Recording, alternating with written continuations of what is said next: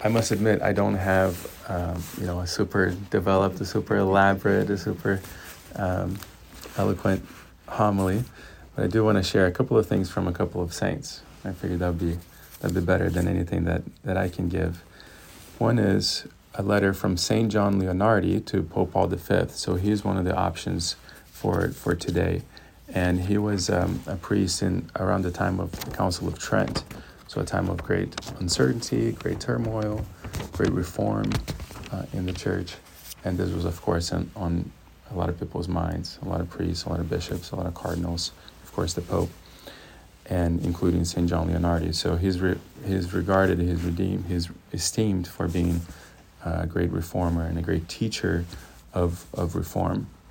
So I'll just read here, and of course, this is very relevant to us today. And so I'll just read here something that he wrote to Paul V, that's a short paragraph. Those who want to work for moral reform in the world must seek the glory of God before all else.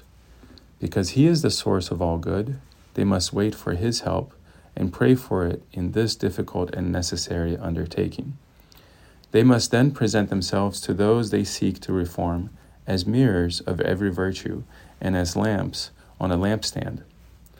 Their upright lives and noble conduct must shine before all who are in the house of God. In this way, they will gently entice the members of the church to reform instead of forcing them, lest, in the words of the Council of Trent, they demand of the body what is not found in the head, and thus upset the whole order of the Lord's household. And so this first line in particular can serve as a bridge too between the gospel and what I'm going to read from St. John Henry Newman. Those who want to work for moral reform in the world must seek the glory of God before all else. Right? And we're all engaged in this work of moral reform in the world.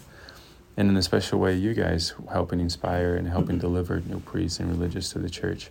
You're in a very direct way involved in the work of moral reform.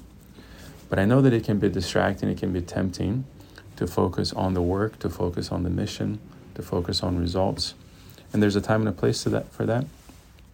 But in his words here, those who want to work for moral reform in the world must seek the glory of God before all else. That's the key, to seek the glory of God before all else. And here's what John Henry Newman had to say about this in reflecting on this question. Teacher, what must I do to inherit eternal life? Because this is the direction, right? This is the angle. It's like we seek our own salvation first. We seek our eternal life first. This keeps us grounded in giving glory to God. This keeps us grounded in the path to heaven. And this is what allows us to then serve others and help others and work for moral reform in the world. So this question, what must I do to inherit eternal life? John Henry Newman said, faith at most makes us a hero. Love makes a saint. Faith can put us above the world, but love brings us under God's throne. Faith can make us sober, but love makes us happy.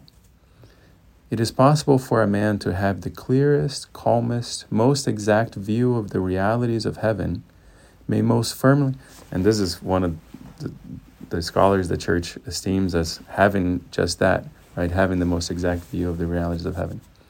May most firmly realize and act upon the truths of the gospel, may have that full confidence in God's word as to be able to do miracles, may have such simple, absolute faith as to give up his property to feed the poor, may so scorn the world with so royal a heart trample upon it.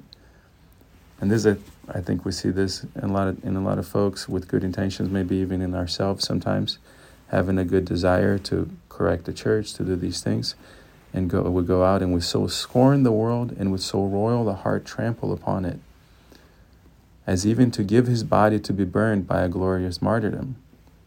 Yeah, I'm willing to be a martyr. I'm willing to do all these things. And yet it is abstractly possible that none of these proper acts of faith in itself necessarily implies love. The apostle says that though a person be all that has been said, yet unless he be also something besides, unless he have love, it profits him nothing. And I won't read the second paragraph just for length, but it's really good as well. I encourage you to read it. It's just I'm cheating here. I'm reading from the Magnificat reflection this morning, but it's really rich and worth really consideration. So, in short, teacher, what must I do to inherit eternal life? Above all, to seek the glory of God and to have charity, to grow in charity, to ask God for charity, and to love God above all else.